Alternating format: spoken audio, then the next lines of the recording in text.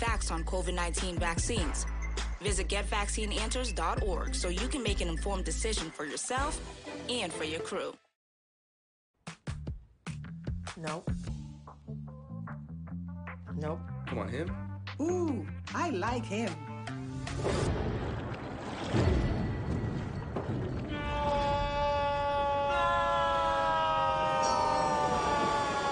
Quick, the quicker picker-upper.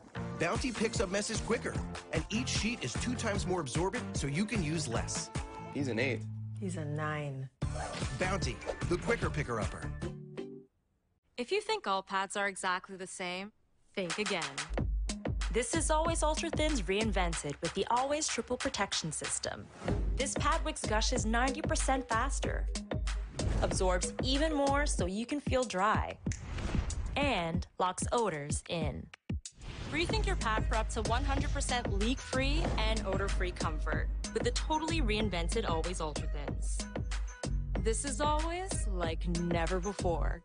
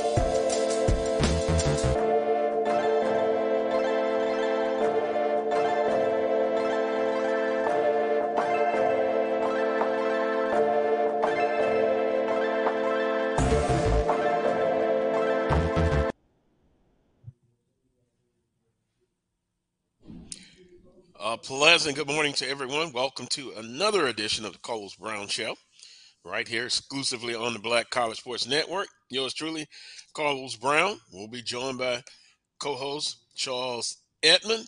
Here's what's coming up on today's show. The guest menu looks like this. Charles Edmond joins us in a matter of only minutes, seconds actually. We'll visit with Coach Van Pettaway here on the Carlos Brown Show. And then last but not least, Willer Brown will join us. He's the sitting athletic director at Fort Valley State University. Here's simply what's trending on the Carlos Brown Show.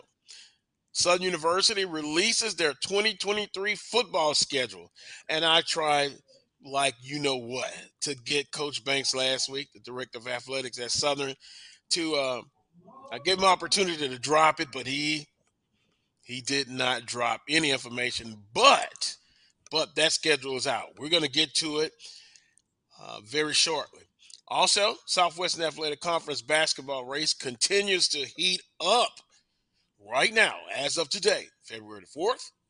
On the women's side, JSU is in control, number 1. But there is a log jam at number 2. Count them. Several teams, 4, that are battling for that second place position. On the men's side, Southern University continues to lead the pack. But as always, I'm going to state this. It is going to go down, I think, on the men's side, to the last playing date. On the women's side, I think it's still going to be very competitive. And who's going to get that second spot? Who's going to still challenge Jackson State for the first spot? So the SWAC basketball race continues. National signing date in college athletics all across the board, football in particular. Looks like every team in the conference, in the Southwestern Athletic Conference, upgraded. And I simply look at it as this. You have needs and you have wants. Needs should come first, and I think all across the board, even in the Mid-Eastern Athletic Conference, teams elevated their programs. They've done a good job. The SWAC Roundup 2, day 1, the Lady Jaguars lead in the bowling competition 4-1. They won 4 games, lost 1. They lost to Texas Southern, but they defeated Alabama A&M, Alabama State, JSU, and Grambling State. And then last but not least, congratulations, kudos to Ricky Weeks and Roger Cador, National College Baseball Hall of Fame. They're going to be inducted tonight. Congratulations, Coach Cador, a tremendous record, an ambassador for college baseball. Ricky Weeks, many awards, went on to Major League Baseball, played with a couple of teams, drafted by the Milwaukee Brewers, and now he's giving back to the sport that he loves. That's Ricky Weeks. That's what's trending on the Coles Brown Show. Charles Edmond, good morning to you, sir, and the lovely confines of Alcorn State University. Good morning, Carlos. Glad to be back home for an important 2-game stretch, starting today with one of the most improved teams in the SWAC on the men's side is UAPB. That was a team that was not in the conversation. You look at and rank the teams prior to the season, but UAPB's playing well. They got a couple of good scores, and we're going to have to come with it if we're going to stay in contention for the regular season title. Well, UAPB gave Southern University their only loss in conference so far on the men's side. So they're very, very competitive team. Last weekend, Saturday, Southern Alcorn State, of course, Southern University with an 80-68 victory over Alcorn State. And Charles, as I listened to the game, I think free throws hurt Alcorn State tremendously. And listening to you on the broadcast, 36-30 at the half, very competitive first half, very competitive second half. And these two teams really get after each other. It was chippy all game, a lot of emotions. Then guess what, about 3 seconds left, Charles? You had a little ruckus. And watching what happened, about 3 seconds left, the game's over. Southern has won, and this is what I saw. The Alcorn State player stuck his hand out to congratulate the Southern basketball player, and instead of, just dribbling out the clock and shaking his hand, he went and slam dunked the ball. And, of course, that set off the emotions. And I try to put myself in both positions. If I'm Alcorn, I'm ticked off. Is it sportsmanship? For Southern University, the emotion just got the best of the player. And to me, if I'm the coach, and, of course, I'm not, and I see what has happened, we win in grace and we lose with grace. And he would have got a verbal tongue lashing from me. And then the benches get involved. The coach, Bussy, the coach that he is, he's tough. He sticks up for his team. He gets into it, I guess, with Coach Woods. And I guess he was saying, hey, that wasn't called for. But a very good basketball game played. But to have that happen, I cannot condone that. And I'm sure people will disagree with me on that. Well, it's kids, it's the emotion of it. That wasn't called for. I didn't like that, Charles. But other than that, um, a, a, a, a well played game and very competitive and high spirited. Um, Listen to you and Coach Bussey in the post game. He was just upset, and hopefully he has calmed down a little bit. And listening to him, Charles, he said he's got to have better control of his emotions. Very noble of Coach Bussey, and I like Coach Bussey, and I like Coach Woods. Both are competitive coaches, but boy, you kind of hate to see that. Your thoughts, Charles? Yeah, I mean, first of all, it was a really good basketball game. The hype and the build up, the days before, you could just kind of feel the tension for the game because it was a first place battle. If you go back a year here, in which Southern had the lead late in, and they let it get away. So I mean, they obviously were stinging a little bit based on what happened here last year. But then this first place battle, Southern was hot. We were hot, and yeah, we didn't do a good job from the free throw line to start. We started 1 of 7 from the free throw line. We lose by 12. We missed double-digit free throws. That was one of the big stories. Whitley obviously got off 27 points, and I got to give him a lot of credit. He had 2 or 3 big threes with a contested hand, shot clock winding down. That's basketball. That happens. I mean, if you guard LeBron James for 23 seconds of the shot clock and you get a hand in his face and he elevates and he hits a 28-footer against the shot clock, you just got to shake your hand and give it to him. So Whitley carried that team. There were some 50-50 balls, loose balls that we didn't get. You got to get your share of those in any game if you want to have a chance. So, Southern did what they needed to do. They hit big shots. They had extra possessions. They had big possessions. Did we help them by missing free throws? Yes, we absolutely did. And that was a huge story. Now, as far as the ending of the game is concerned, yes, it got chippy, it got physical, it got emotional. And I think that the officials, to be honest, let the game get away from them a little bit. There was some chippiness on both sides, and the officials did not do a good job in handling it, I thought.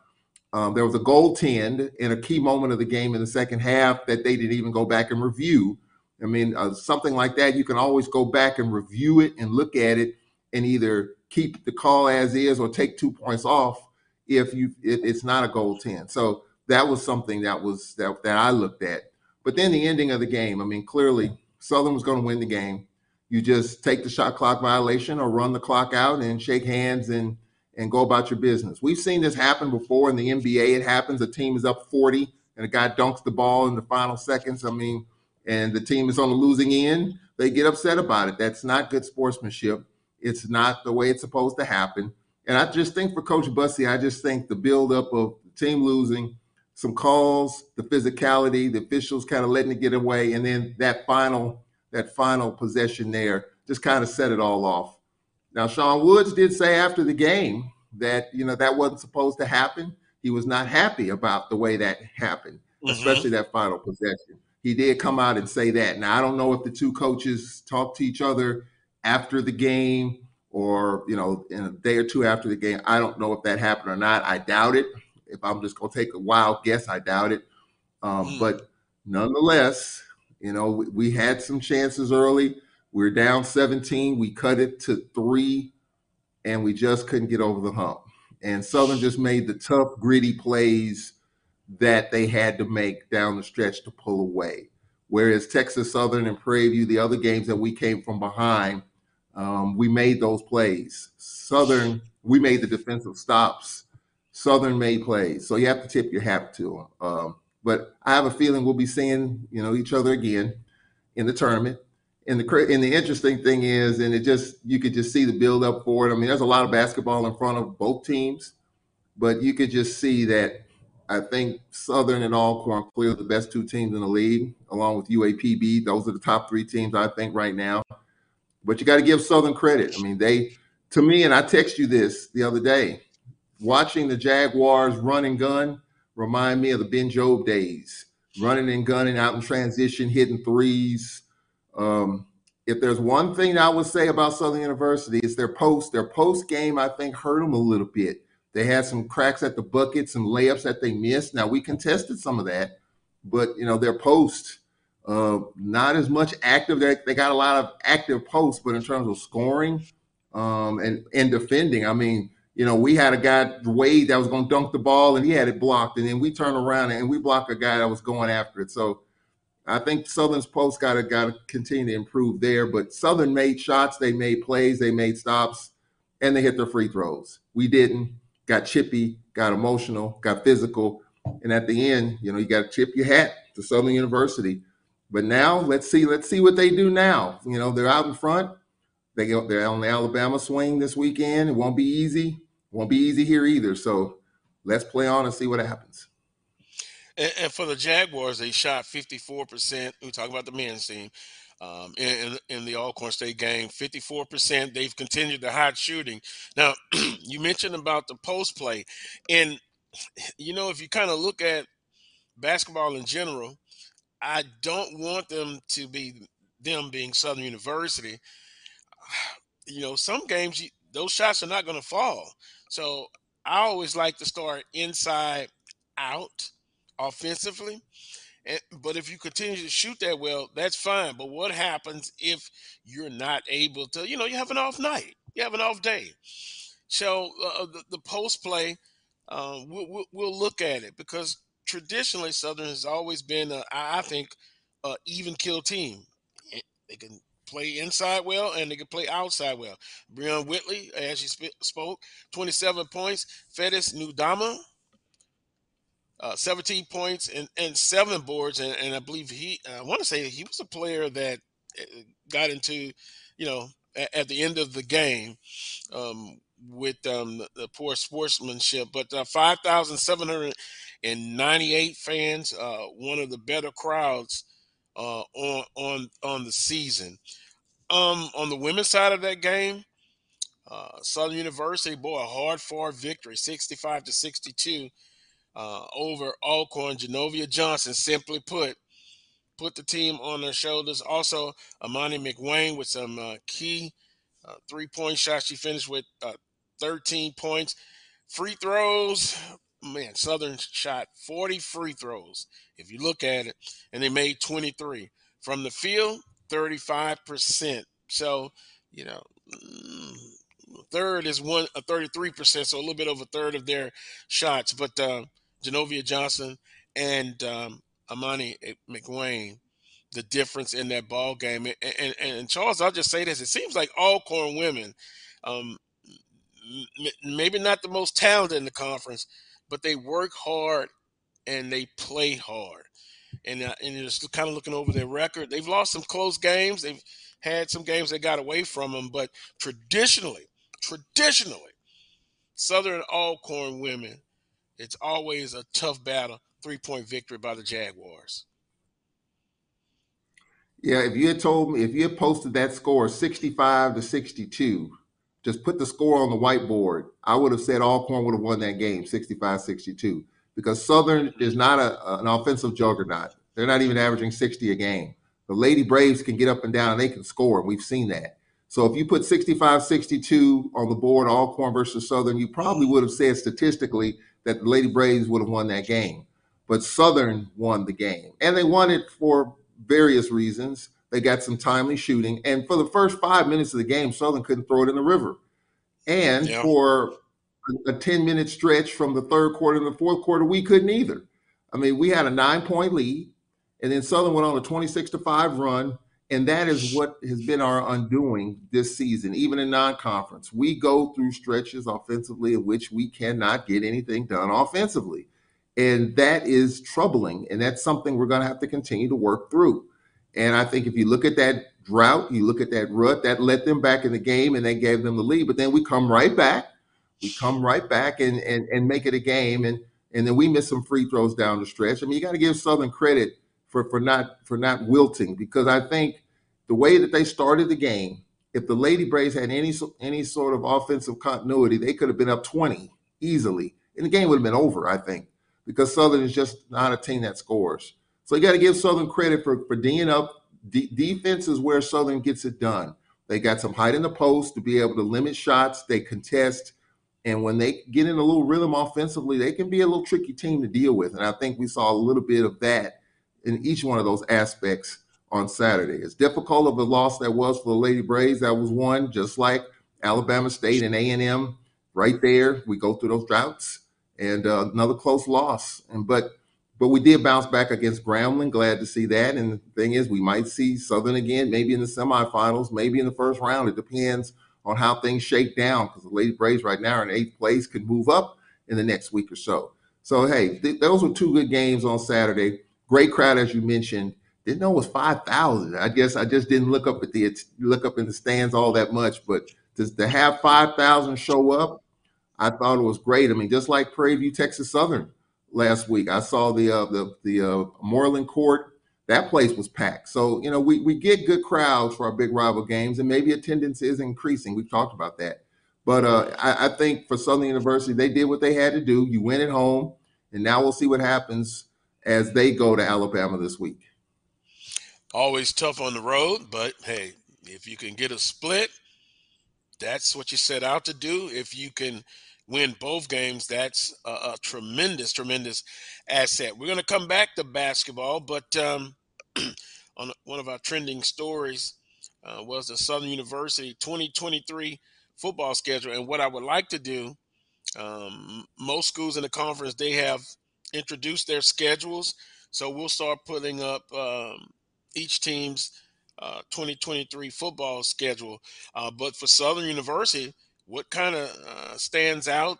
You remember last week I kind of talked about Southern starting maybe the first game of the season in Alabama. Well, they're going to do that, but it's a non-conference game, but it counts overall.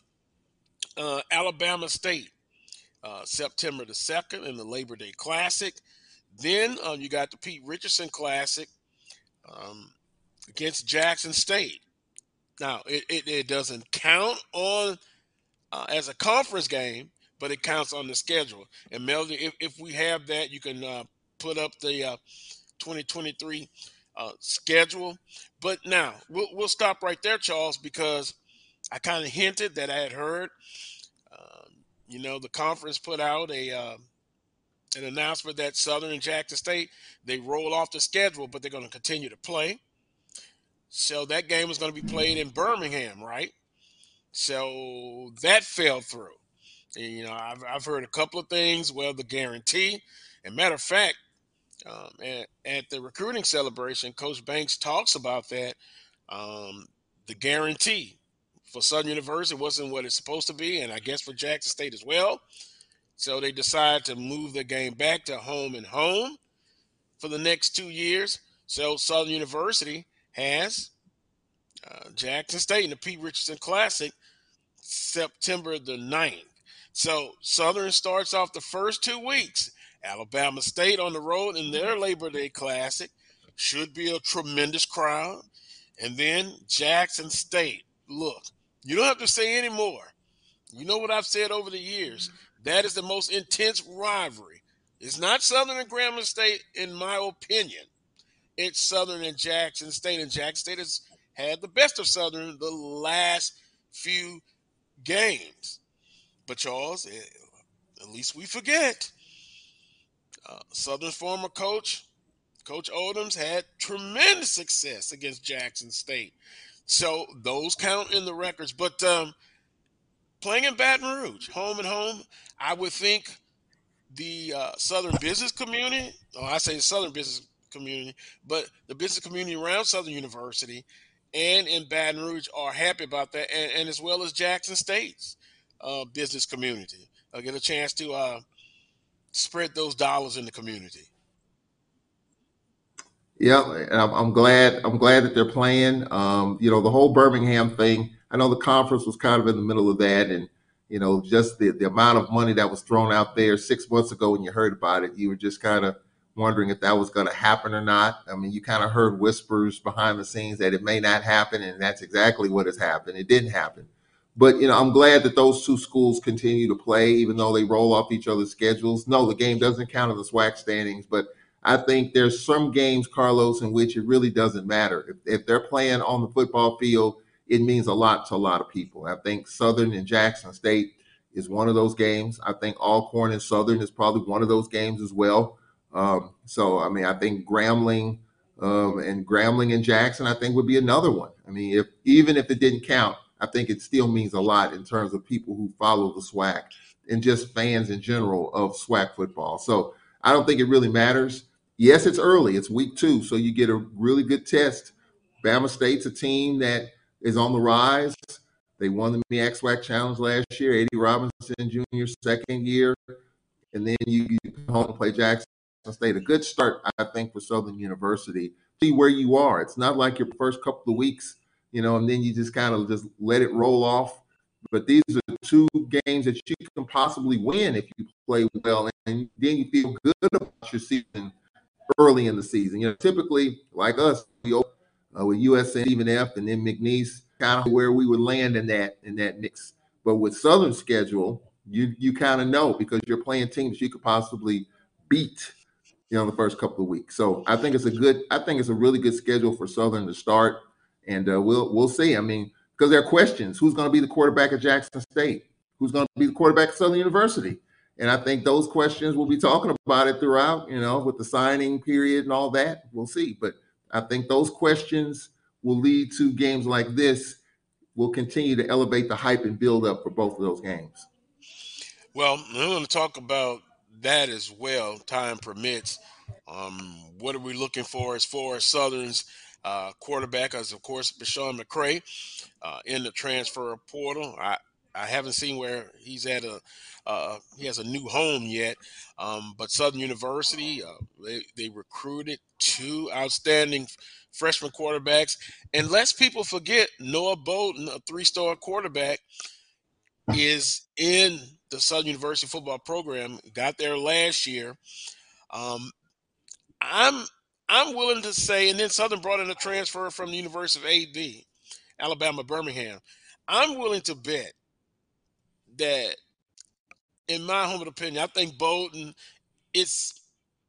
I think if he gets a start going into the fall and the spring, I would not be surprised. Just from things that I'm hearing, it's starting off very well now, a year in the system, knows the playbook.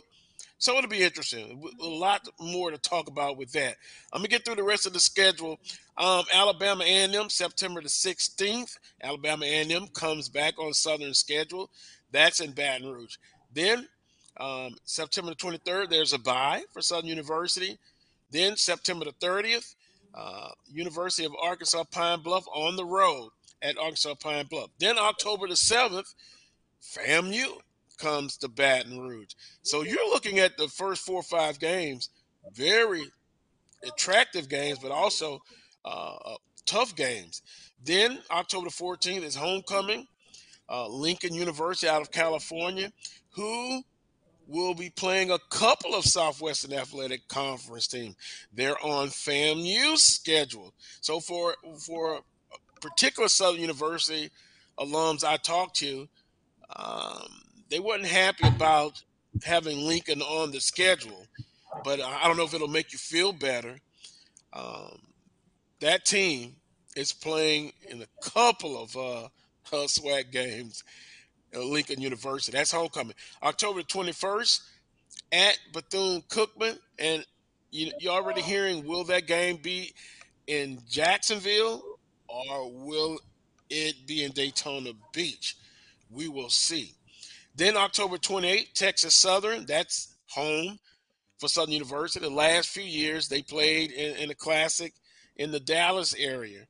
Southern fans that I talked to are very happy that game, they don't have to go to Texas. Hopefully in the near future they will as well. But that's a home game. Then November the 4th at Alcorn State. That's always tough going on the reservation. November the 11th.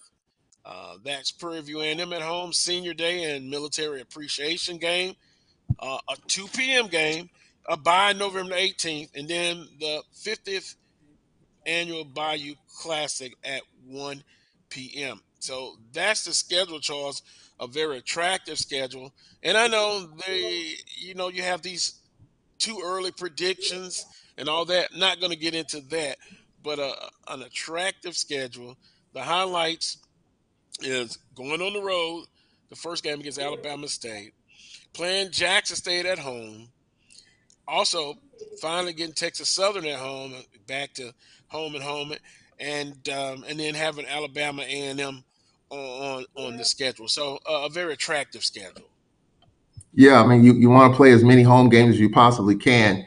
At the FBS level, 7 is the standard. If you look at LSU's schedule, you look at teams in the FBS, they are dead set. They literally have to play 7 home games. In our conference, probably not that. We can get 6 some years, 5 most years, some years 4, just depends on how the schedule falls. But if you can get 5 home games in this league, 5 home games a year, then I think you're doing really well. And I think for Southern, very attractive, because again, there's a lot of questions going in, and you want to have these home games to be able to get some things done. So me as someone who follows Southern closely, I'm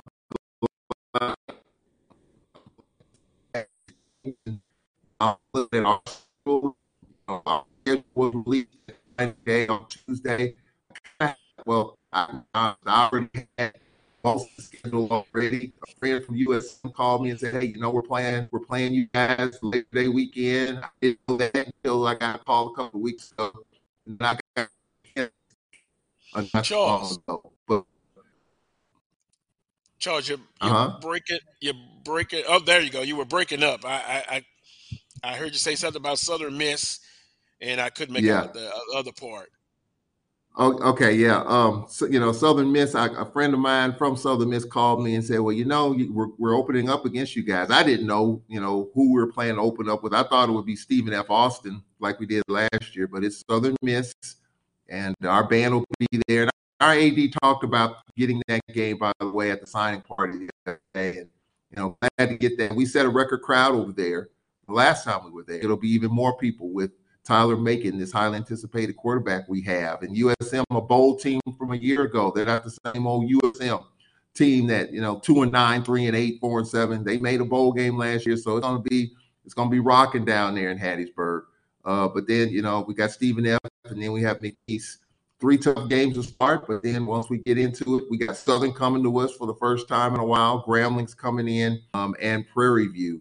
So I think for all of our teams, from what I'm hearing pretty attractive schedules, especially at home. And we'll see, because there's so many questions, more questions this year than there was last year. We're looking for stability. We don't have it yet. Who's the quarterback at Southern? Who's the quarterback at Grambling? Looks like Calvez will be that guy. I mean, who's the quarterback at Valley? So there's a lot of questions, and I think with this schedule, you can kind of see how things round out. So I'm looking forward to seeing, from the player personnel perspective, who does what, who's going to be out in front in the spring. I'm just looking forward to all of that. I was having a discussion, and you look at it. I mean, we often talk about very athletic quarterbacks. We've used the term dual threat quarterbacks. To me, Macon fits both of those categories: a very athletic quarterback and a dual threat. But having a discussion, and I think even Coach Sanders, that name, mentioned it. In this conference, I think now you've got to have a quarterback that's accurate and can spin it, who can throw it. Athleticism is okay when something is not there. You have the athleticism to be able to make plays.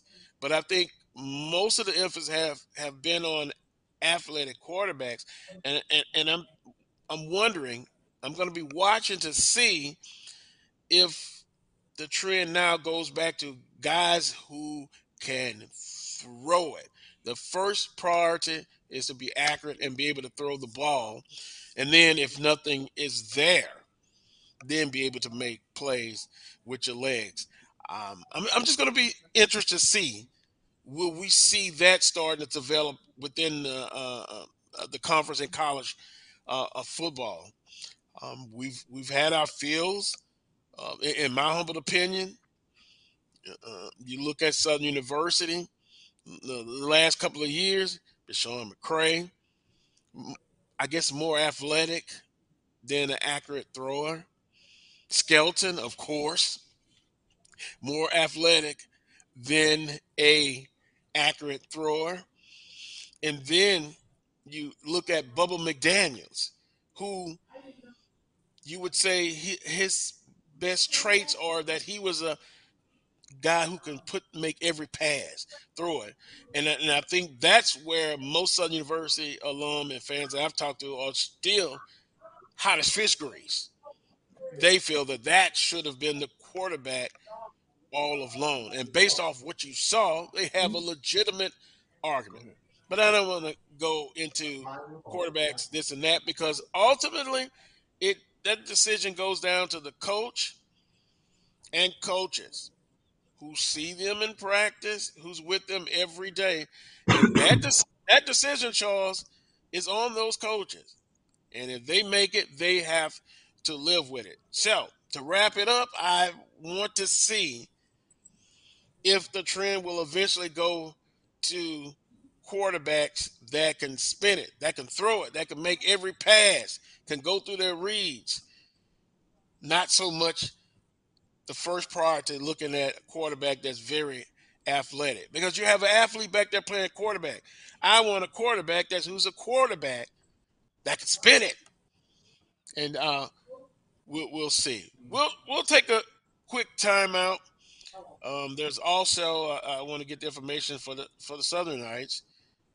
They're signing day, and a lot of times now it's not as dramatic as before because, Charles, you have an early signing period. Some schools have commitments early on, so about time February the 4th comes, the traditional signing date, it's not as much excitement because you already know. But it is important, the recruiting, and you want to look and see the mixture of high school athletes, transfer portal, and junior college athletes coming in. So you see a mix of that. And also, Coach Pettaway will join us very shortly. We'll go into some more of the Southwest Athletic Conference basketball. You're watching the Carlos Brown Show right here on the Black College Sports Network. We shall return. I get the now bar, please? $1. Have a good one. Got it. Hey, what's going on? Hey. Let me get a now bar. Sure. $1. Appreciate you. Got it.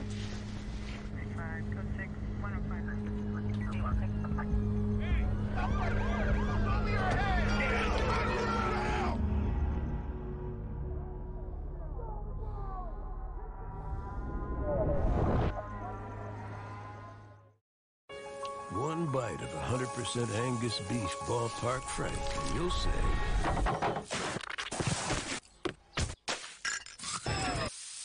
hello, summer.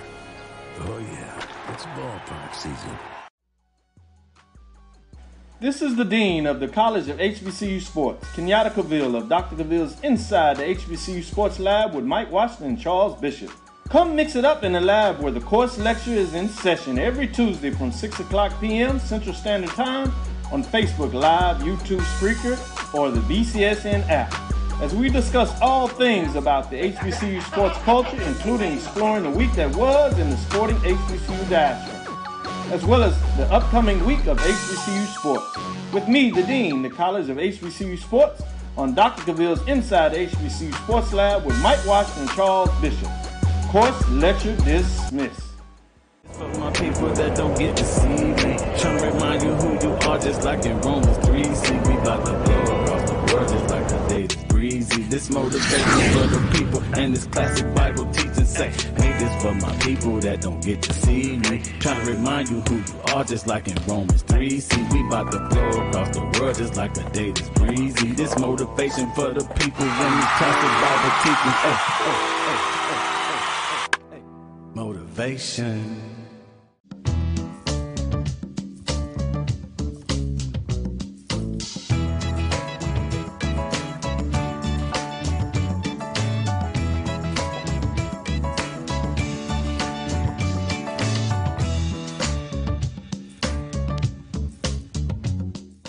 The Cuvée Group is a Florida-based marketing and training consulting firm.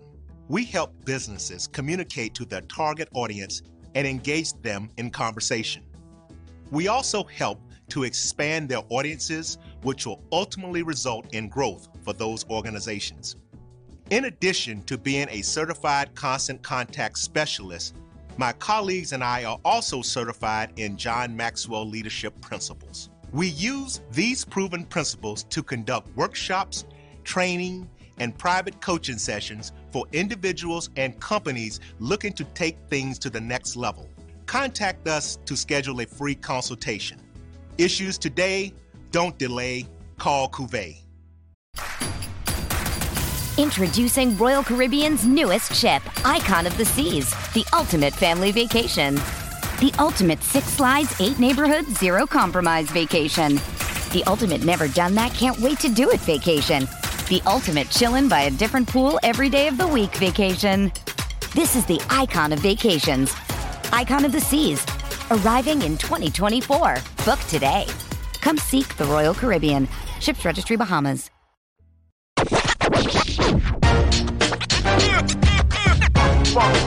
It's like a loop machine. All around town, people trying to get down.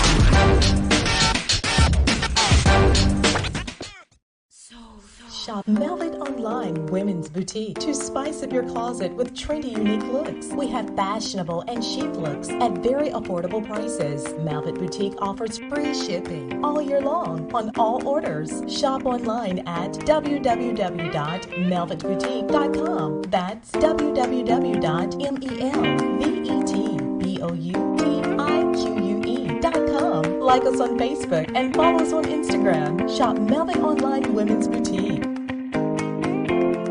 This is Brian Fulford. AD Drew and I are co-hosts of the BCSN Sports Wrap. We talk about all things related to HBCU athletics. Time to call a credit repair company to fix my credit. Hold the phone, mans. You can do this. Visit creditversio.com. I'm attorney Clinton Paris, and Tampa's my community.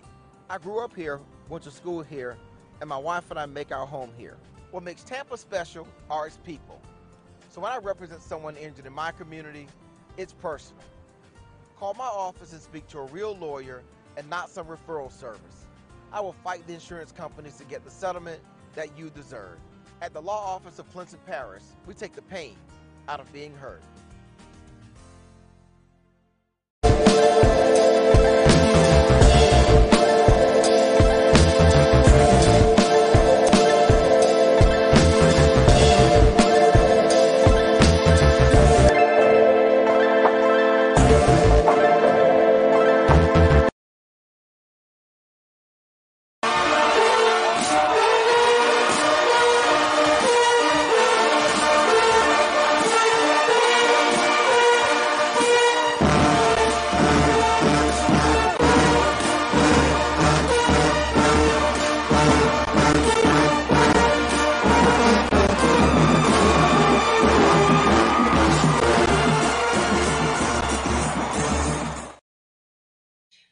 Welcome back to this week's edition of the Coach Brown Show right here on the Black College Sports Network. Now joined by the coach, Coach Van Pettaway. Coach, good morning, sir. Good morning, Carlos. I'm happy to be here, man. Get ready for another great week of SWAC basketball. Oh, you have that look in your eye. I wonder why. Is that because Southern is in Huntsville today, a part of that Alabama swing? Well, yep. You know, the dog pound, they're rattling the cage right now so that the dog pound will be hungry and ready to go. I wouldn't expect anything less because, Coach, Southern on the men's side, leading the conference. On the women's side, Jackson State. We'll get into a little bit of that. Last week, me and Charles talked about it. I guess the game of the week last Saturday, Southern and Alcorn State. Coach, Southern wins the ball game 80-68. I'm not surprised Southern won. I think you said Southern was favorite being at home. I guess I was surprised maybe a little bit by the margin of victory. And the game was chippy, as we talked about all game. And then at the end, you had kind of that incident where the game's basically over. Southern player dunks the basketball when the Alcorn player extends his hand So we kind of gave our comments about that. But you being the coach, your thoughts on that ball game, and then the incident, and was it too much made of it, or was it just something that happens? And have you ever been in that kind of place as far as that thing happening when you were coaching? All right. Well, first of all, the game itself, I thought it was a great game. I got a chance to see parts of it, and I expected both teams to go at it that way because you're talking about a defending champion playing a team that's leading the conference. So you knew that the energy was going to be there for both teams. Now, in terms of the play, stuff like that's going to happen in basketball. You're going to have it where players are going to go at it, and they're not going to stop until that whistle blows. So that can be expected. And yes, I've had plenty of things that happened to me toward the end of the game. For instance, we were playing somebody, and we stopped because it's only 4 or 5 seconds on the clock, and the team went on and scored the basketball. That's happened. That not only happened to me, it happened to a lot of people. So that's just a part of the game. The only thing you do as a coach, you're gonna put it in your memory bank now, so that when that opportunity presents itself again for you, you're gonna remember that, and you're gonna remind your players of that, because now that's bulletin board material. That's a way of you giving your team a chance of motivating themselves. So that's just a part of it. That goes with the game. Yeah, I mean, Charles talked about it. I was kind of disappointed, emotional guy myself, but yeah, things happened, and you're right. That will be in the memory, and me and Charles talked about it. I think they will see each other again. I think so. So I was just shocked watching it, watching it happen, but hey, who am I? Yep. I'm just an emotional guy, but I just kind of wish it wouldn't have happened, to be honest with you. But nevertheless, a very good game, and Southern University defeats Alcorn State 80-68. Then you look at that Monday, Coach. You have a Jackson State game, and the big thing about that was Southern was up 40-15. People were like, "Well, you know what? Throw the towel in. Throw the damn towel in." But in the back of my mind, a team that got embarrassed in the first half, if they're any kind of competitors, they're going to come back in the second half. And that's what I saw. And, some people have told me, wow, Southern's got to learn how to close. I can understand them having that point of view as well. But I knew Jackson State was going to play much better in the second half. And Southern wins by 11, 73-62. Right. That's a rival game, so you can expect that to, there's so many ebbs and flows in a game, and you knew that they were going to come back, and you just wanted to make sure that the Jaguar fans wanted to make sure that they had enough in the tank to overcome whatever Jackson State came up with in that second half. Yeah, I'm glad for the win. It's Jackson State. It could be 5. Yeah, I would have loved a 50-point victory. That was not the case, guys. So you're happy with the win. But Charles, Carlos one of the other games that was intriguing to me was the Prairie View and Texas Southern game. Prairie View going on the road, playing their rival. Game goes to overtime. I mean, that I got a chance to watch that game. That was a great game. That was a great game. Both teams went at it, and then to go to overtime, and Prairie View being able to pull away in that overtime period. Nice crowd. That's the kind of atmosphere that you're used to. And guys, I don't know if it was Coach Pettaway or Charles. I think it was you, Coach Pettaway, said, watch out, Texas Southern was getting healthier. Yep. And I look at the standings with 3-6 in conference, 7-15 overall. Let's kind of just look at the conference race. We're going to watch Texas Southern, but Southern, Alcorn State, Grambling State, UAPB, and Jackson State. 1, 2, 3, 4, the top 5 teams. When I talk about, and when Charles talks about on the men's side, this could go down to the last playing day. Are we still in agreement with that? Yes, I think so. Southern is not, they haven't separated themselves, and Alcorn is right there. So it's got to go down to, I think both of these teams are going to be fighting toward the end, and Gramblin's not giving up because Grambling know that they got a chance to play the people above them. So they're not giving up either. So this race is going to go toward the end. I really believe that. Yeah. Charles, you agree? Yeah, I do. And look, I was on record on this show that saying that Texas Southern was done. You know, they were 0-4 when we played them. First time in 60 years that they were 0-4 to start conference play. Then they lose to Alcorn. They were 0-5. They were down 17 to Jackson State, and they win that game at the buzzer. Then they win 2 in Alabama. So I'm thinking, okay, they may have gotten off the mat. But then Prairie View knocked them right back down on the mat. They're 3-6. But if you look at the standings, you're 3-6, but you're only one game out of 6th place. Right. And so I think if you're Texas Southern, you feel like, and they weren't healthy early on. They're getting healthier. I don't know how healthy they are emotionally, but I think Texas Southern is right there. They still got to go to Alcorn. They still got to go to Jackson. They got some tough places to play and try to get off the mat. So I do think 1 through 8 is going to be hotly contested. Bama State at the 8th seed. Even FAMU, if they get hot, we go to Florida next week. So I think that this race will be determined in the last game or two of the season. And what makes it even more intriguing, and we've been saying this, when you only play on a team one time, it's not the old days of the SWAC in which you see each other twice. We only see Southern one time, and that was last week. And so they got the tiebreaker. We got to finish ahead of them to be the 1 seed if it comes to that. So I think you got to add that element into the pot as well. But I think 1 through 8, even 9, you just don't know because teams can get hot.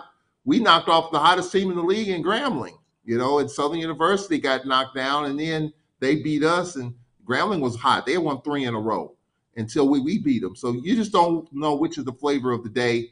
You just have to play it out, and we'll see what happens. I mean, Pine Bluff rolls in here. No one's giving them a chance, but they're going to play hard. So we got to watch that game. So there's a lot of good basketball left to be played. Nothing is going to be determined till the end.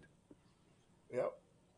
I would agree, and I'm kind of intrigued because I think before the conference season started, I think we talked about who was the best team. Now I understand Texas Southern was picked to win it all, but remember we reset and we talked about Southern, Alcorn State, and Grambling. Coach Penaway, Grambling State University, I still think that they're still in the top 3, and they're in 3rd place right now, 6-3. What do you think about Grambling State? Just looking at them, I think they can get it done. Right, Coach Jackson has a good. Right, he has a good team, and Coach Jackson has a good team, and I think he's got depth, he's got size, and I think they're hungry. So that's why I think that they're still in this mix. And when you look at what they did in the preseason, it tells you that team came together early. They gelled early. They got their confidence going, and they're a team that they're gonna have to be contended with. Now they're not giving up. They still got games that they can win. They can play against teams down the stretch with a lot of depth in there. They got a lot of depth. Their bench is probably one of the strongest that's in the league right now. So I look for Grambling to be in the mix at the end of the year. They're going to finish in the top 3. They're going to be fighting for that number 1 spot. They're not giving up. How dangerous can this UAPB team be, Coach Fedaway? Well, with all those transfers, man, they're playing well, man. He hit the portal, and he's got those kids playing, and that's why my big game today is the Alcorn game because they are hosting Pine Bluff. You'll see what they're made of now because Alcorn has always been a tough place to play in. So you'll tell a lot about where Pine Bluff is with their performance today. And they can come out of there with a win, that they're for real. And I think what he's probably looking at, if he could just go down there and play well, he would probably still take that. But a victory and the league it will be on notice if they can go in the Alcorn and come out. And I think Pine Bluff is playing with house money too, Carlos. I mean, because when you look at it, 6 months ago when we talked about SWAC basketball, did we think UAPB would be where they are right now? No. Nope. And so they're playing with house money. They can just let it loose, foot loose and Yep. fancy free. That's kind of where they are. I mean, they have two of the top 5 scorers in the conference in Dawson Milton, and they play D. I mean, their athletic website put out a pretty good defensive scenario.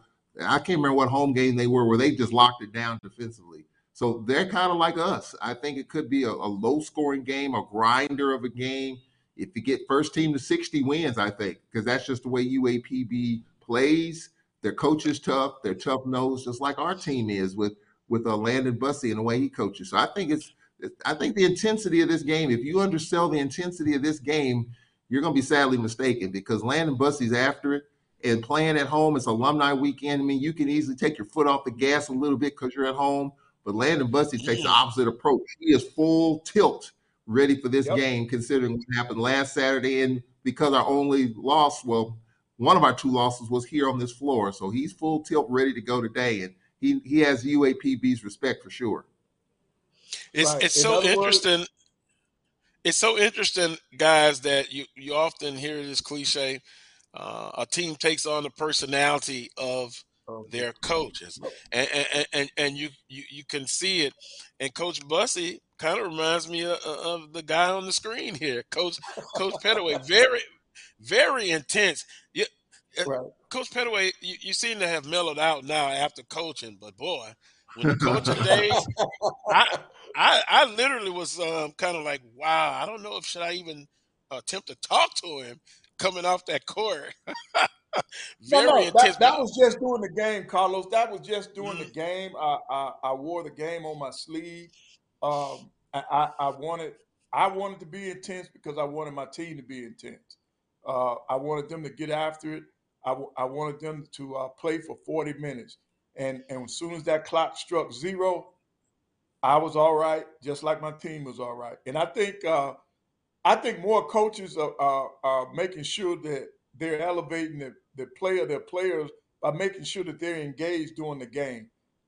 Back during the day, old school, that was just old school basketball. That's the way a lot of the coaches did it. They were just intense, and because they wanted their teams to be intense. But in this day and time, you have to pick your shots now because a lot of the kids now. They're not accustomed to that. So, but it's a good thing, and I think each coach has to figure out how they have to motivate their own players. Like my coaching style was not for every player on my team because you got different personalities, so you have to approach different players different ways. Now, everybody was expected to do well. It's just that on the individual basis, like. I would have to talk to Obi Trotter different than I would of Frank Silman. I would have to talk to Frank Silman a different way than I would somebody else on the team. So you have to know that's in getting to know your players. That's why it's very important that you get to know your players so they understand you. And that way they'll know that there is never personal. It's me trying to get the best out of you. And then I think once they understand that, you have a bunch of kids that'll run through a wall for you when they see that. Because off the court, they know that I'll do anything for them. They know that I'm there for them. They can count on me. And I think that's what you got to have more of. I thought the NC2A messed us up when they went to that 20-hour work week where we couldn't be around our kids a lot. I think that took away from that personal touch, man, because when are you going to have time to sit down with that kid and talk to him about his family? When it's not time for practice or time for a game. When are you going to be able to sit down and talk to that kid about campus life? When are you going to be able to sit down and talk to that kid about his mental stability? The things that he's going through with your team and adjusting to college life. When are you going to get a chance to do all of that when they put all these doggone restrictions on you? Yeah, that's a great point. And then I want to ask you about this. I'm gonna put a little curve, but it's still basketball related. Um, Two things. I was listening to Rob J and Daryl Asbury on the Jackson State um, Southern women's basketball game, and they brought up, in particular, Daryl Asbury. He brought up something that I've brought up, even a year or two ago. You have three officials, right? You have two out on the perimeter. Correct me if I'm wrong. And then you have one on the baseline, under the basket. Boy, Daryl Asbury was hot because there's an infraction right there, but the baseline referee, he always referred out to the perimeter referee. And Daryl said the same thing. Why does he have to every time defer to the perimeter official? And coach, how about the time when it was just only two officials and you didn't have that third one? Or am I making too much of this? I just need to let it go. I guess it gets me in a soapbox about Let me that. tell you what I was always told by the officials. They have certain areas of the floor that they're responsible for. Right. And they don't like crossing over into another person's area. And that's how you do it. But my only concern was, okay, just make sure that those areas and the areas that you all are covering are the same on both ends of the floor. Don't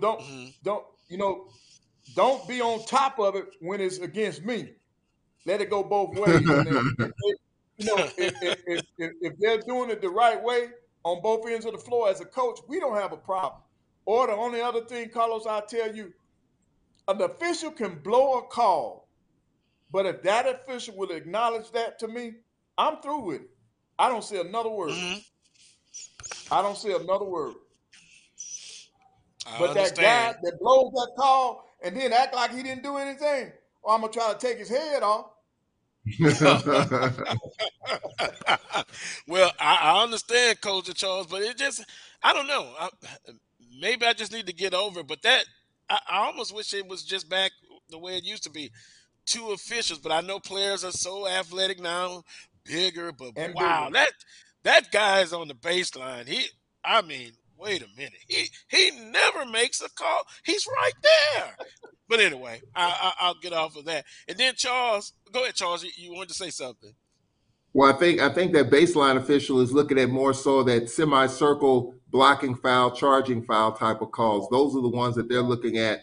But I do think that by having a fourth official, maybe two on the baseline, because usually what happens, the play is away from him on the right or left side where he can't exactly get the best angle. So he defers to one of those wing officials. That's kind of what you see a lot of, because I've seen that quite a bit, in which the official puts his hand up, he didn't see it, and then the wing official kind of comes in and overrules. And yeah, from a technique standpoint, from an operation standpoint, it doesn't look good, but you want to get the call right. And I think that's kind of where, if the baseline official doesn't see it, he defers to the one that has the best angle. So, we can agree, disagree. Coaches, and I agree with Coach Pettaway, because our coach, Nate Kilbert, says it all the time. If you're going to give them that call on this end, give me my call on this end. I hear it every single game, at least for the Lady Braves anyway, because I'm right there with Coach Kilbert. So, Coach Pettaway is exactly right on that one. I guess I'm trying to understand, and what you're saying is very well. But if it's 10, okay, he can't see, his view is blocked, say 10 times. 8 out of 10 times. I don't know. I guess the optics. I wouldn't say 8. I would probably say out of 10 times, maybe 3. Charles, you're very nice, Carlos, and conservative. Hey, Carlos, it sounds like that official just had a bad game. Well, I've seen it several times. I'll probably have referees sending me nasty emails now because get off their back. But look, I understand that they're human and they make mistakes, and I know you have coverage areas, but I don't know. Maybe the perimeter referees have better angles. It seems like it. I don't know, but Right. I'll They move got on more from space. that. They have more space to maneuver. That baseline official, they're limited to where they can go. Do we need them then? Could Yes, the you game gotta have some. survive? Wait a minute, Man, if could you the don't game have anybody on survive? that baseline, hey, if you don't have anybody on that baseline, it'll be more mugging going on in that lane. That's exactly right. But Yeah. that's old school basketball. Okay, I lose that argument. I understand. Get off the third official. The other thing was Coach Woods got a technical foul. Help me out, folks. I've known in the past in that little coaching box on the court and during the game, I've seen Coach Woods. Maybe he forgets where he's at. He Right. literally Yep. almost gets knocked over. Well, this time the referees, I knew it was coming. They called a technical foul on him. And it was in the Jackson State point, and that could have been a momentum changer. But I guess the emotions of everything, got to him. But and guess who made that call? It wasn't the baseline official. It was the Yeah. perimeter official. Yeah. So good job, perimeter officials. I think something like that, Carlos, to me, it's a crew to crew deal. There's some crews to me, I mean, we all know what the rules are in terms of being in the coaching box. I think the SWAC has a little bit more of a lenient policy on that. I think if you get a crew that's pretty by the book, you might be warned, and then if you do it again, you get teed up. Other crews are a little bit more liberal on that. Now, by the book, if you go by the book, you're not. I mean, most of the time, officials will give a coach a warning on that because we all know the emotions of the game, and coaches can literally be at mid-court coaching. I'm sure if Coach Pettaway could be at mid-court coaching his team, he would, but that's not allowable. But I think that most crews will just give you a warning. Hey, coach, it may have been 2 or 3 times that it happened before you get teed. I have yet to see a coach get teed up. Well, yes, I have. It's been a while, but it rarely happens, especially in our league. It rarely happens. Maybe Coach Woods was warned 3 or 4 times quietly, and just and I think just that last time was enough, and he got teed up. That's kind of the way I interpret it. I wasn't there, but you don't see that too often in our league. Well, I don't have a problem with the call. Right. Hey, but Charles, if you know Coach Woods, now you think about it now, even when he was at Valley, he always was on the court. That's just him. He's intense. He's in the game, and then, yes, he forgets sometimes where he is on the floor. He's been out, man, where the players are running before. So that's that's not unusual for me now, because I've watched him since he was at Valley and at Valley, Southern, when he was up at Morehead State, same thing. That's just him, because he's in the game. He's talking to his players. He's not out there after the officials now. He's trying to instruct his players or get his players to do something, and he just happens to come out. I take it back to he might have a flashback and think he's in practice, where he just come out like that. But he's not. There's no malice. There's no bad ill will or intent when he does that. Yeah. He's just caught up in the game. And that's where a good assistant will come in. He's got to grab him. He's got to grab him by the he got to grab him and pull him back. Coach, step back. Coach, step back. And then, a good head coach, he's not going to have a problem with that. Coach Hayes has saved me plenty of time. And I know he's doing what's right. I might not be seeing that I'm out on the court. He'll grab my coat and say, Coach, come back, man. And he'll pull me back. And I don't get upset. I thank him. Thanks, man. I didn't know. So maybe I might need to put a bug in his assistant coach's ear. Y'all need to help keep him off the court, man. But that's a part of basketball, man. That's a part of being intense. Yeah, I just don't want to see, in the motion of it, and you forget where you're at, and a player runs by and you collide. You don't want the coach to get hurt or the player. But for Southern, Coach Woods, they are rolling 8-1 on the women's side. I saw Jackson State women up close and personal, and hey, they are talented and they are tall. Their post play, and Southern hung in with them for a while, but at the end of the day, they lost a 7-point game, and they're huge in the post, and they can get things done. And what kept Southern close was Southern had a particular good game from the 3-point area, and that kind of kept them close for a while. But Jackson State, Coach and Charles, they are the best team in the conference. But when you look at what's behind them, Alabama State 6-3, Southern 6-3, Prairie View 6-3, Alabama A&M 6-3, Bethune-Cookman 6-3, and then you got Arkansas Pine Bluff 5-4. There's still plenty to play for, guys. But my goodness, who's going to win? Who's going to end up second? Right. That's I a just big think question. that was a big weekend last week. Jackson State went into Grambling and won. Then, of course, they beat you all. I think for me, my disappointment was in my Lady Bulldogs. They go on the road and they drop 2.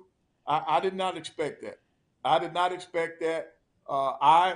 Going into the weekend, I felt like they had a chance to be in second place by themselves, and it didn't happen.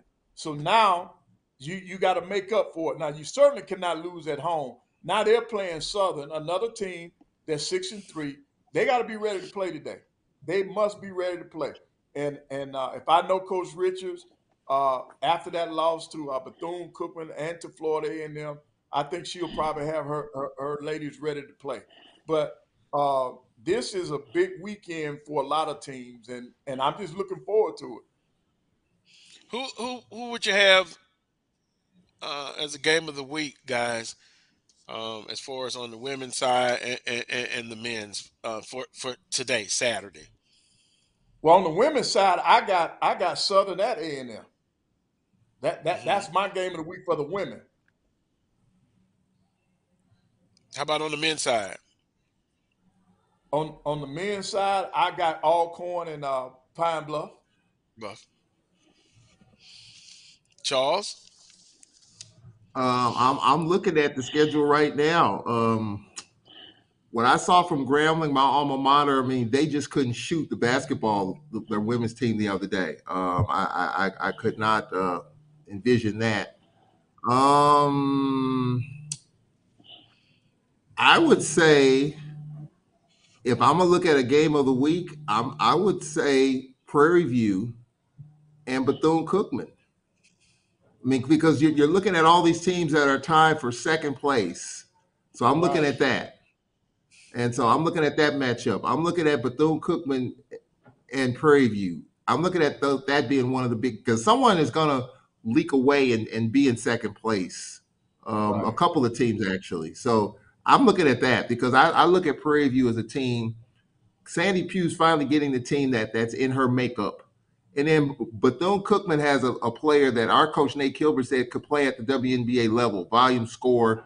I mean, she can shoot lights out. So I think that's going to be, I would say that, I would put that game right there, Bethune-Cookman, Prairie View, as one of the games of the week. A long trip from Daytona to Houston. I'm looking to see how Bethune-Cookman responds after playing well at home against the Bama teams. And what about the men's side? On the men's side, I'm anxious to see what Southern does against Alabama State and Alabama A&M. I mean, and we've seen, look, I was going to mention this earlier, the Alcorn effect, okay? So when Alcorn beat Texas Southern and Prairie View, I was wondering, will those teams bounce back? Well, Texas Southern did. Prairie View didn't until they beat Texas Southern. They went to Alabama and dropped 2. And so I'm anxious to see what Southern does after winning 2 tough games. They led Jackson by 25 and had to hang on. They led Alcorn by 17 and pulled away late. And now you go to Alabama State and Alabama A&M. I think those 2 teams are much improved. And if Southern stumbles and bumbles their way through those 2, they're going to drop 1, maybe 2, and then open the door again.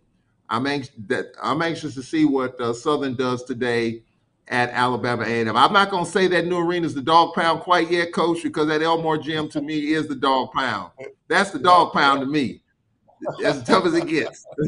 I'm anxious to see, Carlos, to see how your Jaguars do today. They've got the lead. They're in first place. And now how you handle it.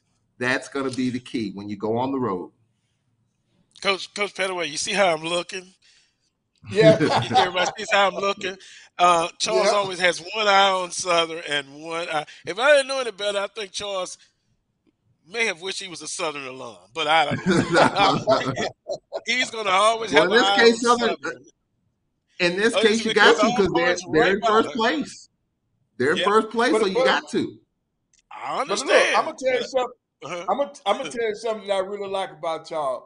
Charles, he's got the effect now because you think about this.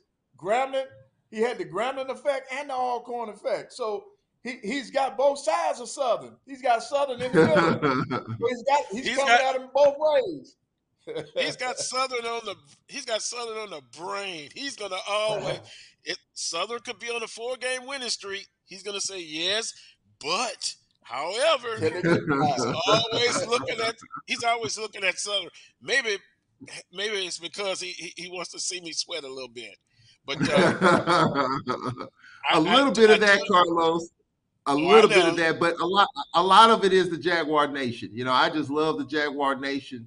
And just the passion, you know, Alcorn Knights have that passion. Jacksonians have that passion.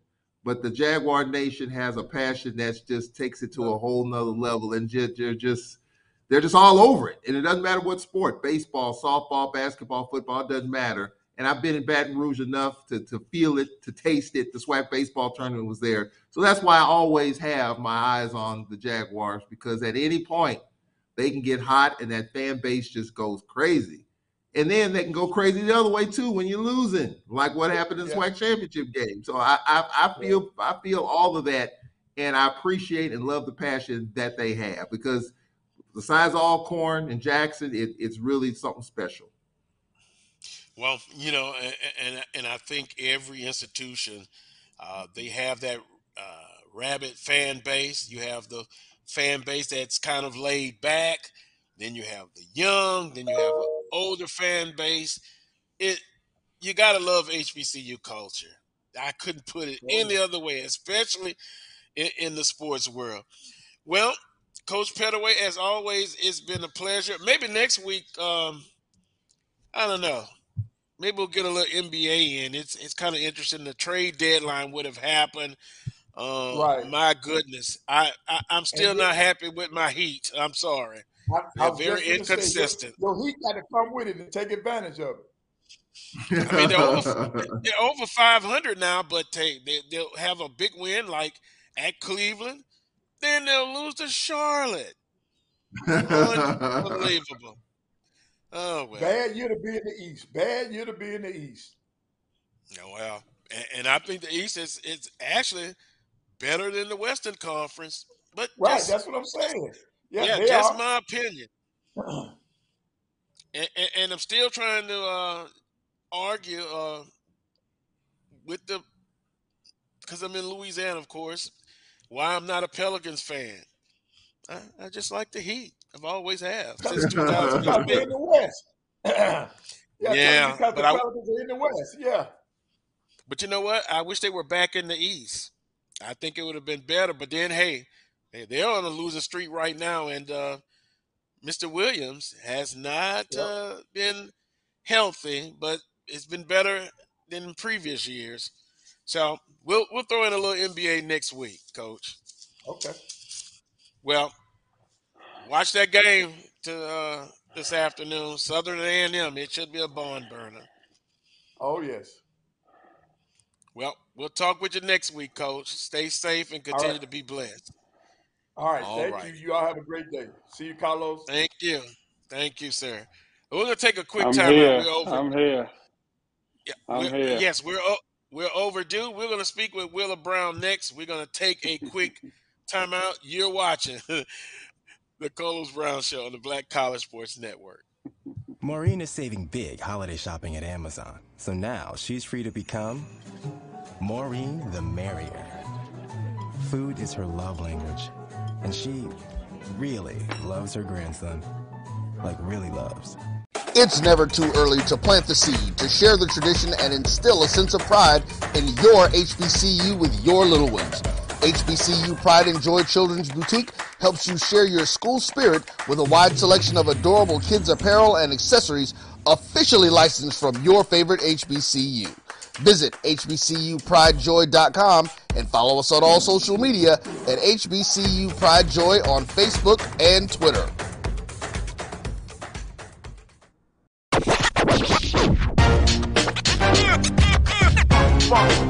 It's like a loop machine. All around town, people trying to get down.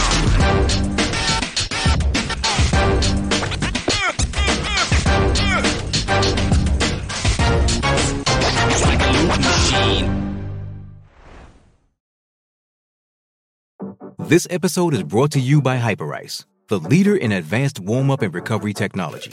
They have tons of innovative products, like Venom-heated wearables to help soothe sore back muscles, Normatec compression boots to speed up recovery and increase circulation, and Hypervolt massage guns to improve mobility. Loved by athletes like Naomi Osaka and Erling Haaland. Try them yourself. Get 10% off your order with the code MOVE at Hyperice.com.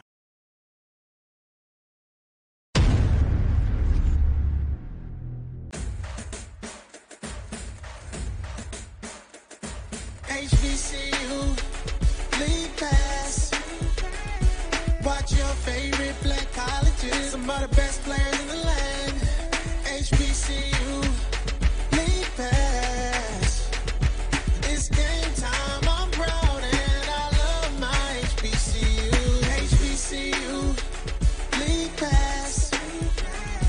Watch your favorite black colleges. Some of the best players in the land. HBCU, league pass. It's game time. I'm proud and I love my HBCU.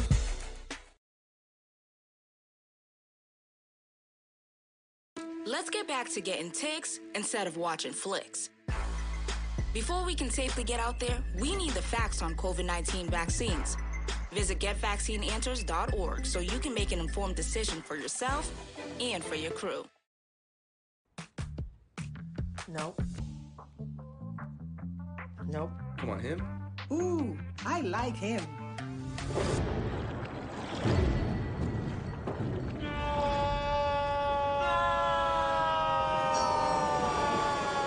Quick, the Quicker Picker-Upper. Bounty picks up messes quicker, and each sheet is 2 times more absorbent, so you can use less. He's an 8. He's a 9. Bounty, the Quicker Picker-Upper. If you think all pads are exactly the same, think again. This is Always Ultra Thins reinvented with the Always Triple Protection System. This pad wicks gushes 90% faster, absorbs even more so you can feel dry, and locks odors in. Rethink your pad for up to 100% leak-free and odor-free comfort with the totally reinvented Always Ultra Thins. This is always like never before.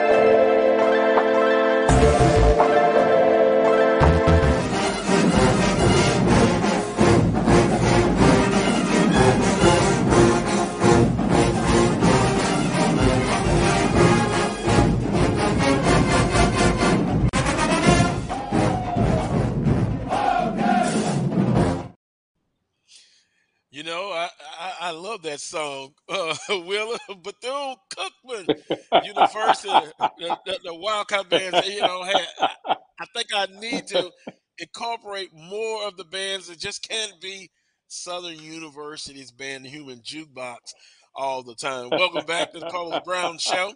We'll have Charles Edmonds rejoining us, but now I'm going to visit with Willa Brown, Director of Athletics at Fort Valley State. And as always, Willa, it's a pleasure having you on. What is going on in the world of athletics at Fort Valley State? Well, Charles, it's crunch time in terms of basketball season, and we're no exception. Right now, we are, I believe, tied for third or fourth in the SIC on the men's side. Probably around sixth or seventh on the women's side. We're young both ways. New coach on the women's side. The men's coach, this is just his second year. And so, we're young in the coaching area, pretty much all the way around. And we're growing. I think we have a lot of work to do on both sides, but the men are a little further along than the women.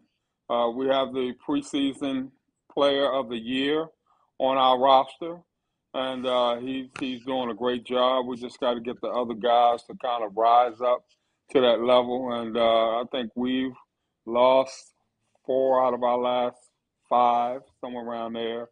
Morehouse beat us in double overtime the other day, and we're at Benedict today, so hopefully we can get back right and try to get it moving in the right direction.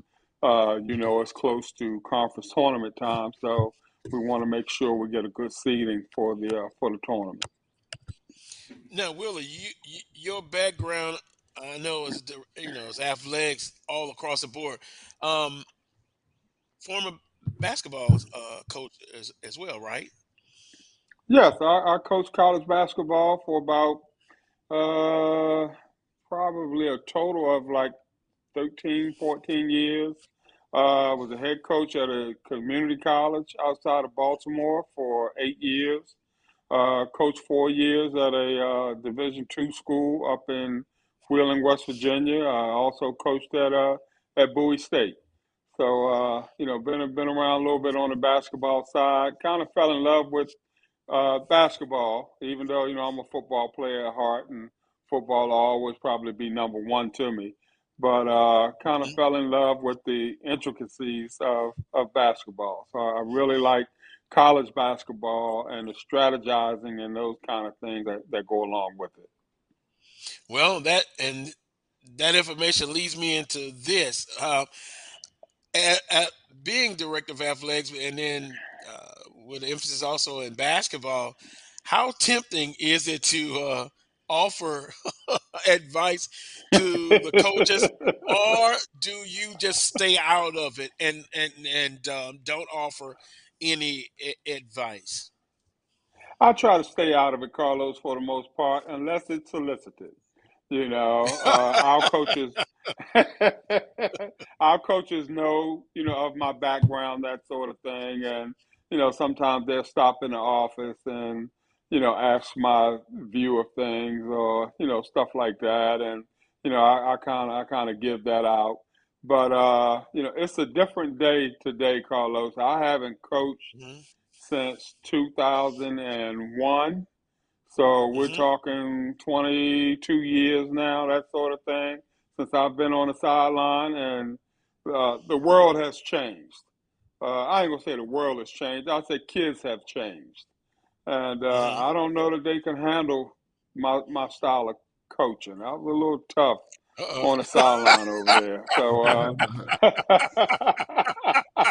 I don't know. I don't know if today's kids can handle that. I was tough, Carlos, but I was fair.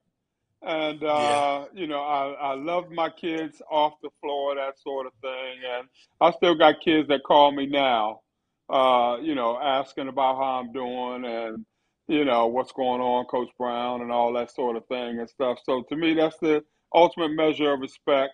when 20, 30 years ago, from now, kids are still calling you and, asking about you and wondering how you're doing and things of that nature. So I think I did a pretty good job, but it's just a little tough out there now. I don't know that my style would be conducive to today's kids. I think today's kids, I like to say, they bigger, faster, stronger, and softer.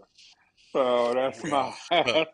that's my kind of like my take on today's kids. So yeah. Yeah. Well, guys, sometimes I was told that sometimes certain kids like the tough, the discipline.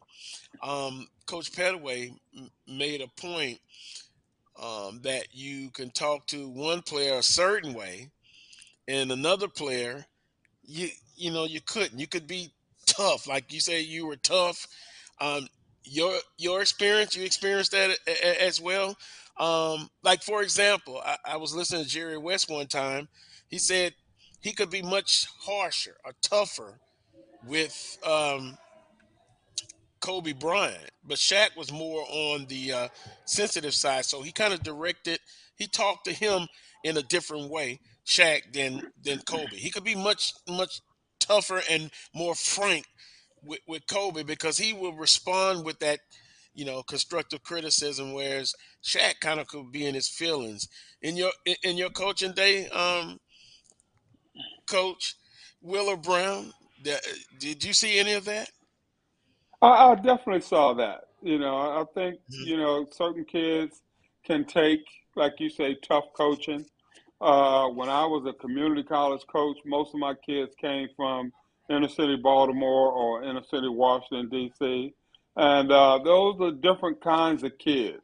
They grew up or in that environment, and you can go at them a certain way that you normally may not be able to go against kids who were raised in Baltimore County or out in Columbia or in the suburbs of DC, that sort of thing. And so, you had to be mindful of that all the time, and you had to know what buttons you could push on each and every player. And Mhm. but I was tough all the way around, but I knew which kids I had to build back up very quickly and which kids I could let my message just kind of stew for a while, so Hmm. that it could really sink in like I wanted to. But and I say soft, I don't know if soft is the word, but the quote unquote softer kids, you tear them down, you got to build them right back up very, very fast. Mhm. And, if not, they will take the messenger and not the message. I always say, look at grab the message. Don't pay any attention to the Mhm. messenger.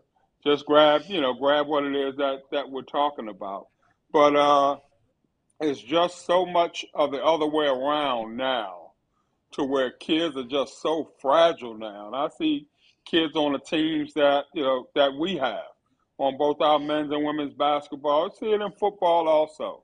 Kids are just so mentally fragile now. And they go in the opposite direction so easily.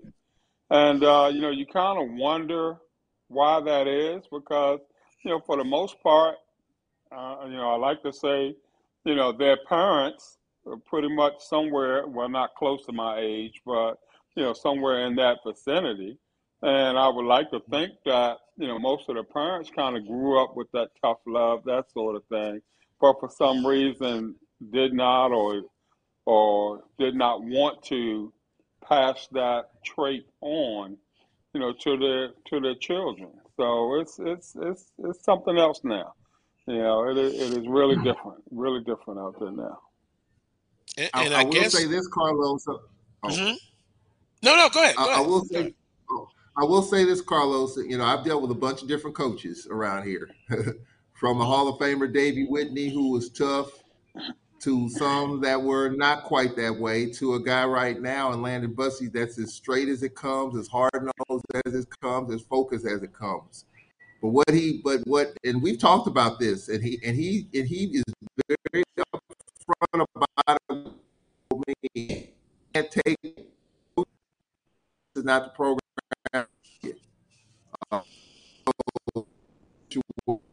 And they only have one player transfer season for this case. Charles, can you hear me? You're breaking These up players again. are taking the tough coaching.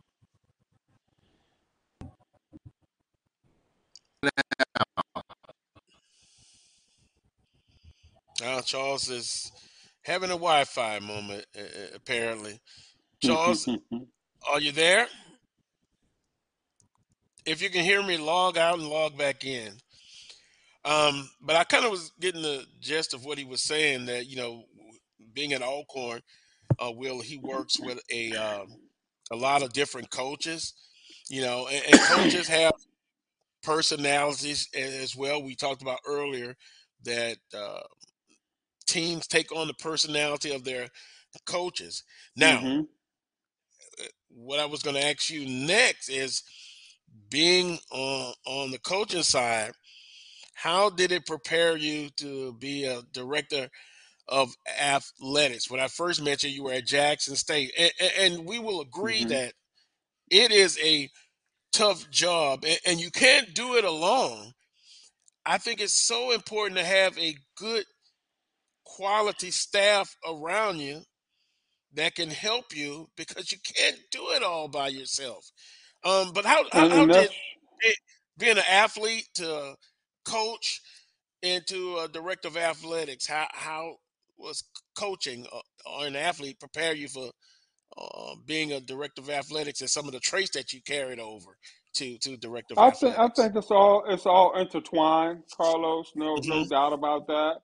I think having been a coach allows me to see situations from the eyes of coaches. It allows me to empathize with them in terms of the tough situations that they're going through, the tough losses, or, the situations with the kids, trying to reach them in certain areas and things of that nature. So I think having coached before is definitely an asset. Uh, as it pertains to dealing with coaches, as it pertains to dealing with athletes. You've seen it all, you've done it all, you've heard it all. So, nobody's going to come in the office and try to throw one over on you, that sort of thing, because chances are you've already heard that excuse before, and, the makeup of the kids, and, having been there before, that, when kids are torn down, you got to, help build them back up, that sort of thing. And I always said a little thing, kids don't care what you know until they know that you care. And that's very, very, very true. Because they don't care nothing about your X's and O's and your athletic prowess and all that sort of thing and stuff until they know that you actually care about them in every way, shape, form, or fashion. And those are the kids that I found that will go through a brick wall for you. I could call a kid everything but a child of God. But those kids knew that I loved them. They knew that, if they had a problem or issue or something like that, they could always come to Coach Brown. And, they knew that, at the end of practice, I was taking probably 4 or 5 of them home, whether it was into Baltimore City or whether it was down to DC, that sort of thing. And, so a lot of times, we would kind of bond even more, on those particular journeys, on those rides. And, a lot of times I drop a kid off, Carlos, and wonder if I'm gonna see the kid the next day.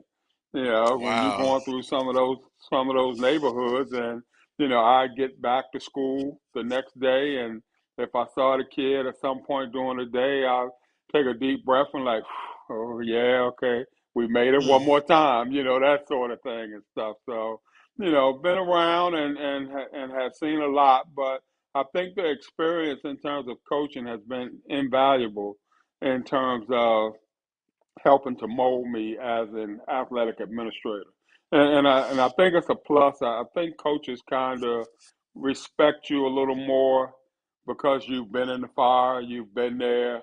They know that, you know pretty much what you're talking about, and that you've gone through a lot of the situations that they're going through.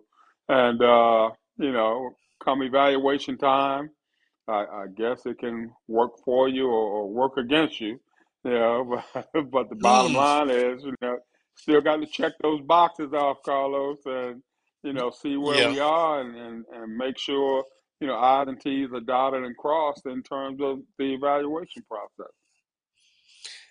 And Willer, you've heard me mention, and we've had discussions before. I guess it's not for everybody, but how tough of a job it is being a director of athletics. And back to my earlier point, you've been on different levels. How important is it that to have a staff? And I would look at it as the same way if you're a head coach of a particular sport. You're as good as your staff, and do you need that staff to kind of push? Well, I'll use the term push back, but just not a yes man or a yes lady that will give you valuable feedback. You gotta have that, Carlos. I've always said that. And an athletic director is only going to be as good as the people that he's allowed to surround himself with. And that goes for coaches, that goes for, your lower level administrators, your SWA, your compliance people, your assistant ADs, your sports information folk, your financial people, the whole 9 yards. The athletic director is only going to be as good as those people that he's able to surround himself with. And one weak link can sink the ship. There's no ifs, ands, and buts about that at all. So, a lot of times as an AD, you go into a situation where, you're pretty much inheriting what's there, that sort of thing. And so the onus is on you to go in with an open mind, not listen to what everybody has to say about this person or that person. Those first 2, 3 months, Carlos, you really going to be in there trying to find out what you have, not just what you have from a coaching point of view, but what you have from an immediate staff point of view. Who brings what to the table, that sort of thing, and what kind of value do they bring? But can you trust them, him or her? Number one, and do they have your best interest at heart? More importantly, do they have the best interest of the university, of the department at heart? So while a lot of people think that it's about hiring and firing of coaches, it's much deeper than that. And when folk ask me what's the toughest part of being a director of athletics, Carlos, I tell people all the time, it's being able to separate the business side of things from the human side of things. Because you have to be able to draw that line, even though they intertwine for the most part. Like I tell folk, like right now, my men's and women's basketball team travel on the same bus. Okay, and that's from the business side of things.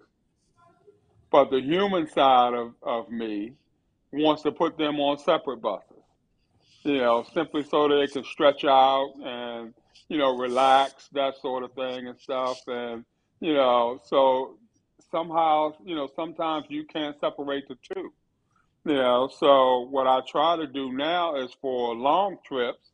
When I say long trips, we're talking like 4 hours or better. I try to put them on separate buses. But if it's a short trip, like, takes maybe about an hour and a half to get to Atlanta, that sort of thing, put them on the same bus. So you try to find that happy medium in between, but, when you're at a HBCU, and that funding is limited in nature, you have to try to find creative ways to stretch the dollar, to make it stretch. So it means that, where in some instances you probably would like to buy new uniforms every year or every other year, that sort of thing. Now you find yourself trying to stretch uniforms for, 2 years, maybe 3 years before you get a new set, all that sort of thing. And so, those are things you have to be mindful of, at the same time, athletics is supposed to be the front porch of the university. And so, my mantra is that I want our kids looking nice all the time. Somebody will see Fort Valley State for the first time at a basketball game. And so I'm mindful of what vision or what view they will take from having been at a Fort Valley State University basketball game. So I don't want my kids, my basketball teams riding up in 15-passenger vans, because I don't think that's a good look. When they pull up in front of the arena, getting out of vans, that sort of thing. You just lost 2 recruits right there. So if they see you getting off of a 55-passenger bus, that sort of thing, even though you may not have a dime, Carlos, at least if you're looking like you do, it may help to sway somebody in terms of driving them to your school. And maybe not necessarily as an athlete, but as just a regular student. So people that see Fort Valley State for the first time, you want them to be able to take a certain picture back with them, to the point where somebody will say, hey, let me check out Fort Valley State. Or, and that's why your website is so important. That's why all those little small things that a lot of people don't pay attention to become very important, because they're selling points for you. That's very interesting. We're visiting with Willa Brown, Director of Athletics at Fort Valley State, now joined back by Charles Edmond. And, guys, a lot has been said. By the way, Bethune-Cookman, that situation with a new football coach. But if I could, Willer, if you were in that situation as Director of Athletics, or if they would consult with you, and you talked about perception, how can how can Bethune-Cookman kind of get that perception back where it's a good look? And if you were the Director of Athletics at Bethune-Cookman, what would be the first plan of attack to get things to where they should be? Well, it's going to be tough. Number one, no doubt about that, because you've already stepped in it. So now, you're trying to clean off your shoes, that sort of thing and stuff, and trying to get the ship upright. But I mean, the first thing is appearance. I mean, you're not going to build a locker room in a day, so it's not going to happen. But you want to appear that you're taking steps in the direction necessary to give the appearance that you're going to address the issues that may be there. So the thing with the uniforms and, all that sort of thing, and where they're being kept, and, all the things that go with that, you got to those are things you can rectify right away. And you can put a better spin on that. You can order, new uniforms. You can order enough helmets so that everybody has their own helmet, if that's an issue. You can order shoes so that kids aren't sharing shoes, and, things like that. You can improve facilities to be able to, wash the clothes, and, those things you can take care of right away. And you can give the appearance that we're going to move in the proper direction. So, those are first and foremost. They're going to have to do a bang up job in terms of publicity wise. They're going to have to open those doors up and allow folk to come in and see what's going on and see the progress. And, they can't, you can't hide these things, that sort of thing. And, so they're just going to have to put the best face forward and let's ride through it and get it done. But it's not something that can't be done. Bethune was winning prior to the last couple of years. When Jenks when Brian Jenkins was the coach, I think he won like 3 MEAC titles in a row, or something to that effect. So, I mean, when Alvin Wyatt was the coach there, they did a lot of winning. So, I mean, even with the handicap circumstances, they were still winning. So, there's no reason why they can't get back to winning, while they continue to improve in the areas that they're going to need to improve on, in terms of, all the issues that have been put out there, for public consumption. So, but it's going to take a concerted effort, a collaborative effort on everybody's part. And everybody's going to have to roll up their sleeves and just go get it. Stop listening to the chatter, stop listening to the nonsense. And, let's go to work. Let's get to work. And I think if everybody takes that attitude, I think they'll be back in the swing of things before you know it. Well, Will and Charles, I have an interesting question, because you have people saying that they're shocked, they disagree with AD that's also doing a dual roles, basketball coach and director of athletic. Guys, is it important, more important to have just that single role, AD just being an AD, than having dual roles? Is that important? How important is it, or is it not important? What do you guys think? I think it's critical. I'll just jump in quickly. Okay, and of course Wheeler's in it, so he knows how this stuff works. But Reggie Theus is the basketball coach / AD, and to see him juggle all these balls over the last few weeks about that situation, I kind of feel for him, because he's trying to win basketball games, and yet he's got to deal with this situation, which is probably a 30-hour a day, 380 days a year thing when you're talking about cleaning up the image, cleaning up the football program, which has won probably with some of the same circumstances, but they just had good coaches and good talent to get through it. I think they need to separate it, but I also respect and understand the financial challenges, if there's any, in terms of if you're going to pay an AD X amount of dollars, and then you got to pay a basketball coach another X amount of dollars. So they're trying to kill 2 birds with 1 stone. I don't know if that's just a professional philosophy. I don't know if that's just financially, they're just tied up to where they just can't do it.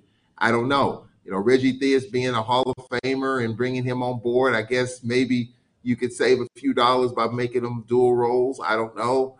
But it now with what's going on there, in my opinion, and again, I'm an HBCU product, I think you have to separate it. I think you've got to have an AD do the AD role like a Wheeler Brown, not be a coach just to be a coach. I think that's what has to happen going forward.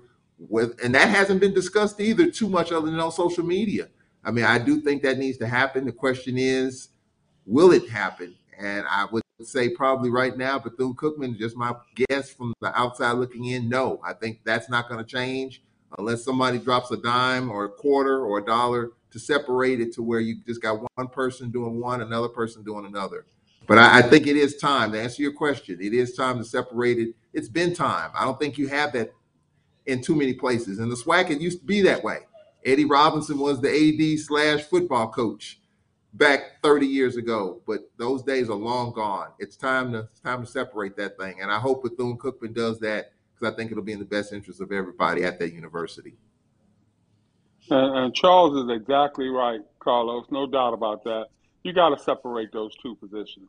There's not enough hours in the day just simply for an AD. You know, and when you throw in the basketball coaching duties, I mean, it's got to be overwhelming for Reggie Theus.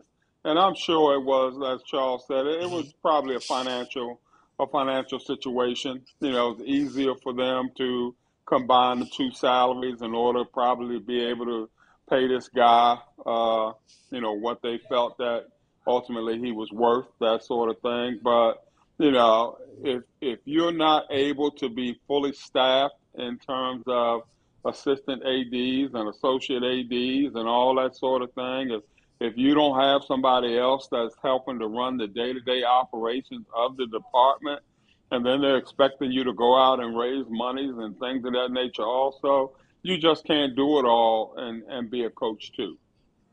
Something is going to suffer. You know, you're going to lose a handle on something, whether it is from your AD role or from your coach's role. I don't know what Bethune men's basketball record is right now.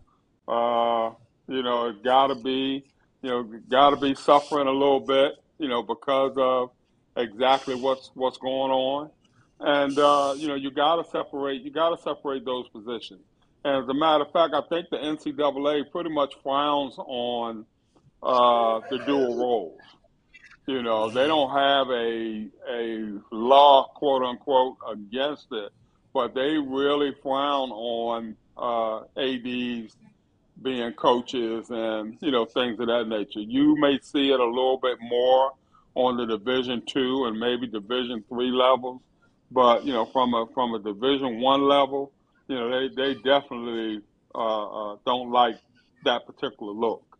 And something's going to skip, something's going to be missing there, you know, while they still are doing that. And at some point in time, they're going to have to just find the money necessary to separate the positions, you know, and if you're a coach, it's only natural that your mindset is going to be towards your particular sport.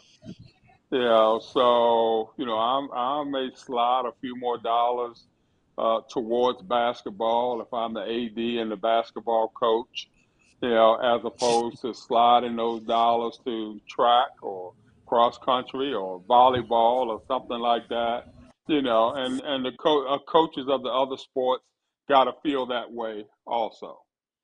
So, you know, it's a catch-22 there, you know, in terms of that situation. But they're probably going to have to separate it at some point in time. Just don't know when and where right now. Yeah. Well, I'm in agreement. I asked the question and wanted your comments and perspective on it, but I also agree. Um, you you got to have a single role. The director of athletics, they're going to deal with athletics and have to have a great staff around them to get things done. A basketball coach has to be a basketball coach. Now, sometimes I understand things happen on an interim basis. You may have a dual role, but that's only for a short point of time, a short term. But full time, no, it's not going to be productive as all. Guys, closing comments. We got a minute left. Charles or yeah, Charles. Oh boy, Charles having Wi-Fi issues again. Looks like it. Well, Willa, you go ahead and maybe we'll get Charles back. Go ahead, Willer. Okay. Closing comment. As always, Carlos, I'm grateful to, you know, be a part of your show, that sort of thing.